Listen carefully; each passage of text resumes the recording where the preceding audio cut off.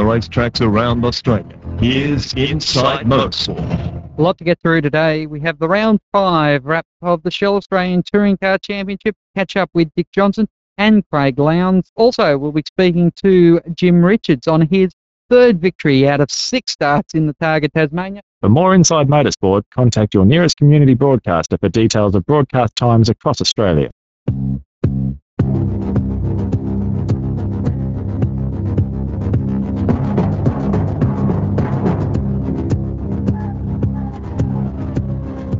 The headline reads, Ingle takes the V8 Championship lead, but John Bowe returns to the winner's circle. Castrol's Russell Ingles eclipsed Craig Lowndes in the Shell V8 Championship chase Sunday at Winton International Raceway with a second at round 5, giving him a 4-point lead over the mobile driver for the season crown. Ingle now leads the table with 504 points to Craig Lowndes' second on 500 points. The win today for Tasmanian John Bowe on his Dunlop shod Shell Falcon brought him to 3rd place overall with 424 points. Bowe's victory came from 2 heat wins and a 2nd placing, while Ingle in his Castrol Perkins Commodore picked up 1st and 2nd and 3rd results, putting him 2nd place overall on the day. Mark Skaife, the HRT driver, despite struggling with his Bridgestone tyres on the Winton circuit, finished 3rd overall. For Craig Lowndes, it was a 4th and 3rd result in the early heat, but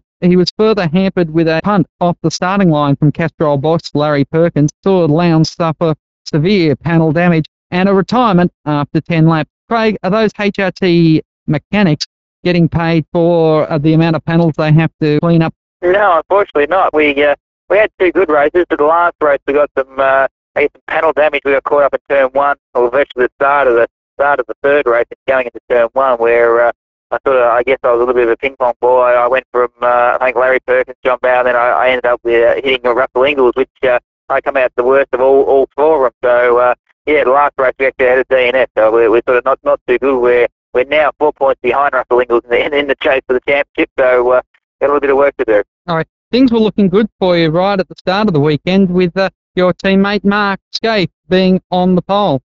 Well, yeah, Mark definitely had the speed for the qualifying and put it on pole position, which was a little bit surprised. We didn't think we actually could out sort of qualify the Dunlops here, but it wasn't the same case in the races. The Dunlops definitely had the speed during the races and went on to have 3 good wins. And unfortunately, it's just the way it was going to work out for us. And now we just got to look for the next meetings coming up, which is South Australia, and hopefully we can turn the tables again. I believe there was a bit of niggle right throughout the whole grid, not just with the Castrol cars, but everyone was sort of getting into it today. Yeah, definitely. Going right back to the privateers, I think the whole field definitely had maybe some drivers definitely had problems during the whole 3 races. Just keep getting, I guess, caught up with just other competitors. It was a small circuit. It was very hard to pass, and I guess passing you really need to, I guess, put it on the line, and sometimes putting it on the line, I guess, meant hitting another competitor, which is unfortunate. But I guess it's getting tougher and tougher these days to score points, and sometimes things like that does happen. All right. Whilst you Holden competitors were fighting amongst yourself, it did let John Bowe get back into the hunt. Unfortunately, yes. John Bowe definitely got back into the hunt. He won the 2nd race and then went on to win the last race. So John won the day, and I guess it's good for Ford supporters. But he's 3rd in the championship now, and I guess starting to close that gap between Russell and myself. Thank you. It definitely didn't turn out the way I wanted to, but we've walked away. I guess we're still in the chance of winning the championship, and we've still got 5 rounds to go. So anything can happen. Well, Dick Johnson, congratulations. John up the front, and you having the best run ever. Yeah, I did actually. It wasn't too bad a day really all round for us. I'm pretty pleased with the way the car's starting to go now, and the team's operating very well. It's a very difficult racetrack to pass somebody, and these days the cars are very, very even. So you've just got to sit back and wait for somebody to make a mistake. Well, you managed to do that quite successfully off the start, but at the start of race number 3, you were sitting back there. How did you find that come together? Well, the hole just appeared in front of me, mate, and this sort of deal, if a hole's there, you just go and grab it. And if somebody fills it up, well, you end up in an accident. Fortunately, everybody else was sort of knocking each other around a fair bit. And I got to the point where I got up to third, but when I got caught up behind Scapey there for a while, it really sort of made it very difficult for me. I couldn't get round him at all. All right, now Scapey was shown the Bad sportsman's flag. yeah, the sportsman's flag. Much come out of that? Well, I don't think anything came out of it. I think Scapey's blind. Just talking about those fines, team owner copped the fine as well as the driver? No. Just the driver, mate. Like, I don't pay Bowie's fines, I can tell you. Just going back a bit further, we've seen your son Stephen back in the car now, and I guess that must be a great thrill for you after what happened in New Zealand. Well, it is actually. He's just elated to be out there, and all he needs is a little bit of race experience. I know he's got the speed. He just needs a bit of experience, and he'll cut it with the best of them.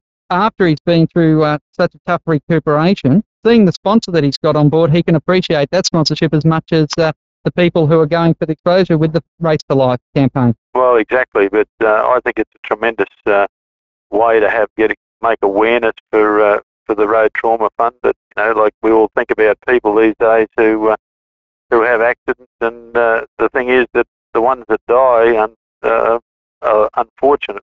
But the people they leave behind are the ones that really cop the brunt of it, and this is what the fund's all about. All right, Dick. The other important story that's being talked about in racing circles is, are the Ford sandbag?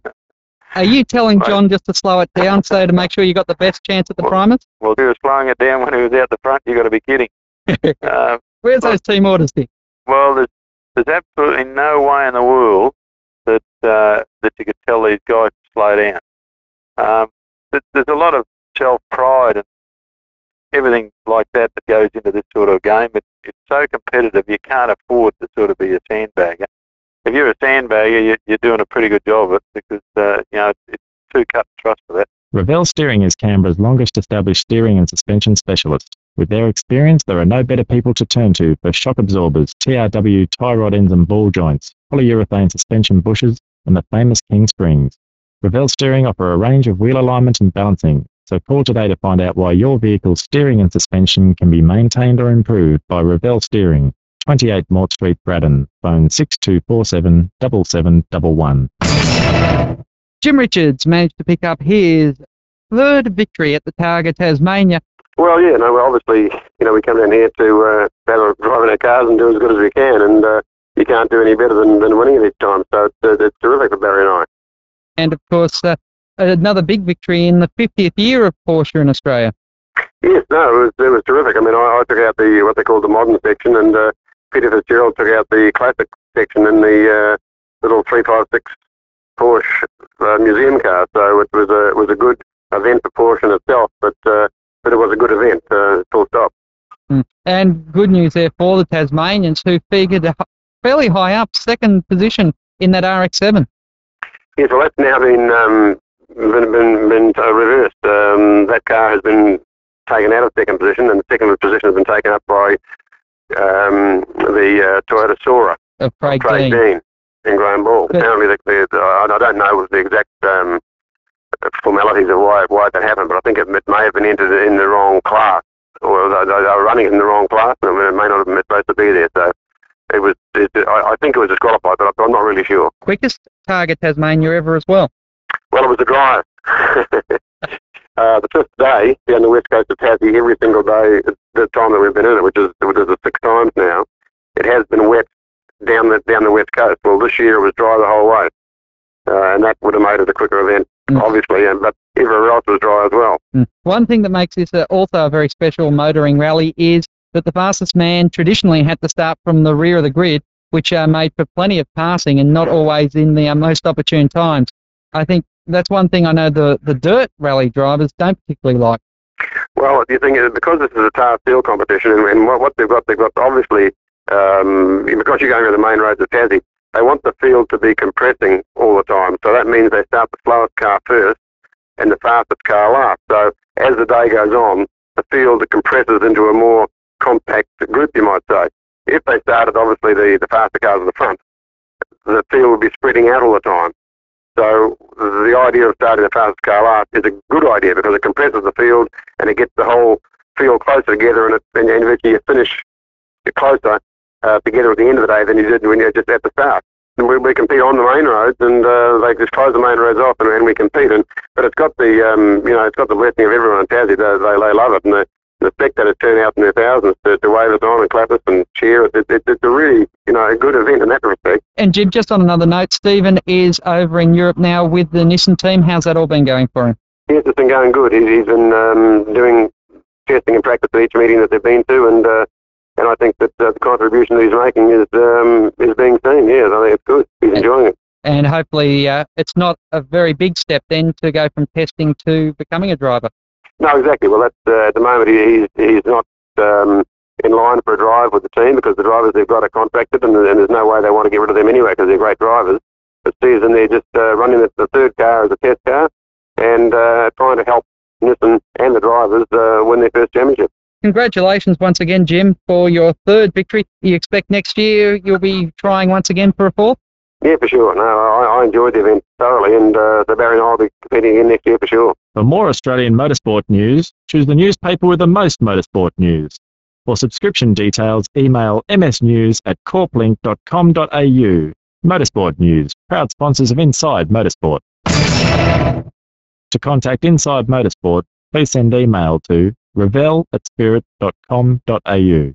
Well, Top Fuel Tony Galea joins us now with the first round of the Winter Series and the Wild Bunch. Simon Farrell, unfortunately, bad luck struck the Bungendore Bullet once again. Poor old Simon hurt the car. He was to meet up with Gary Caulfield, and we waited, and then lo and behold, Simon didn't show up, so Gary Caulfield took the win.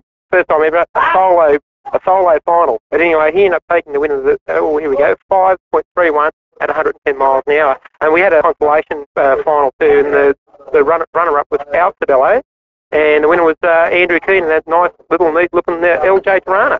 A real special treat for the drag racing fans that were out there. Pommy Steve Reed debuting his brand new Top Alcohol Racer. And number one, it looked like a fantastic bit of gear, but they were all day just trying to work with that one to get it to run. That's right. They were trying to sort out the fuel system on the car. As you know, the injection system is really intricate on the car. I spoke to Steve earlier on in the day. He said that they tried another profile camshaft in it, and like the car was idling, it was like running fat, and it was running really, really good. I mean, underlaid. It seemed like the car just didn't want to go. It like coughed and spluttered and all that.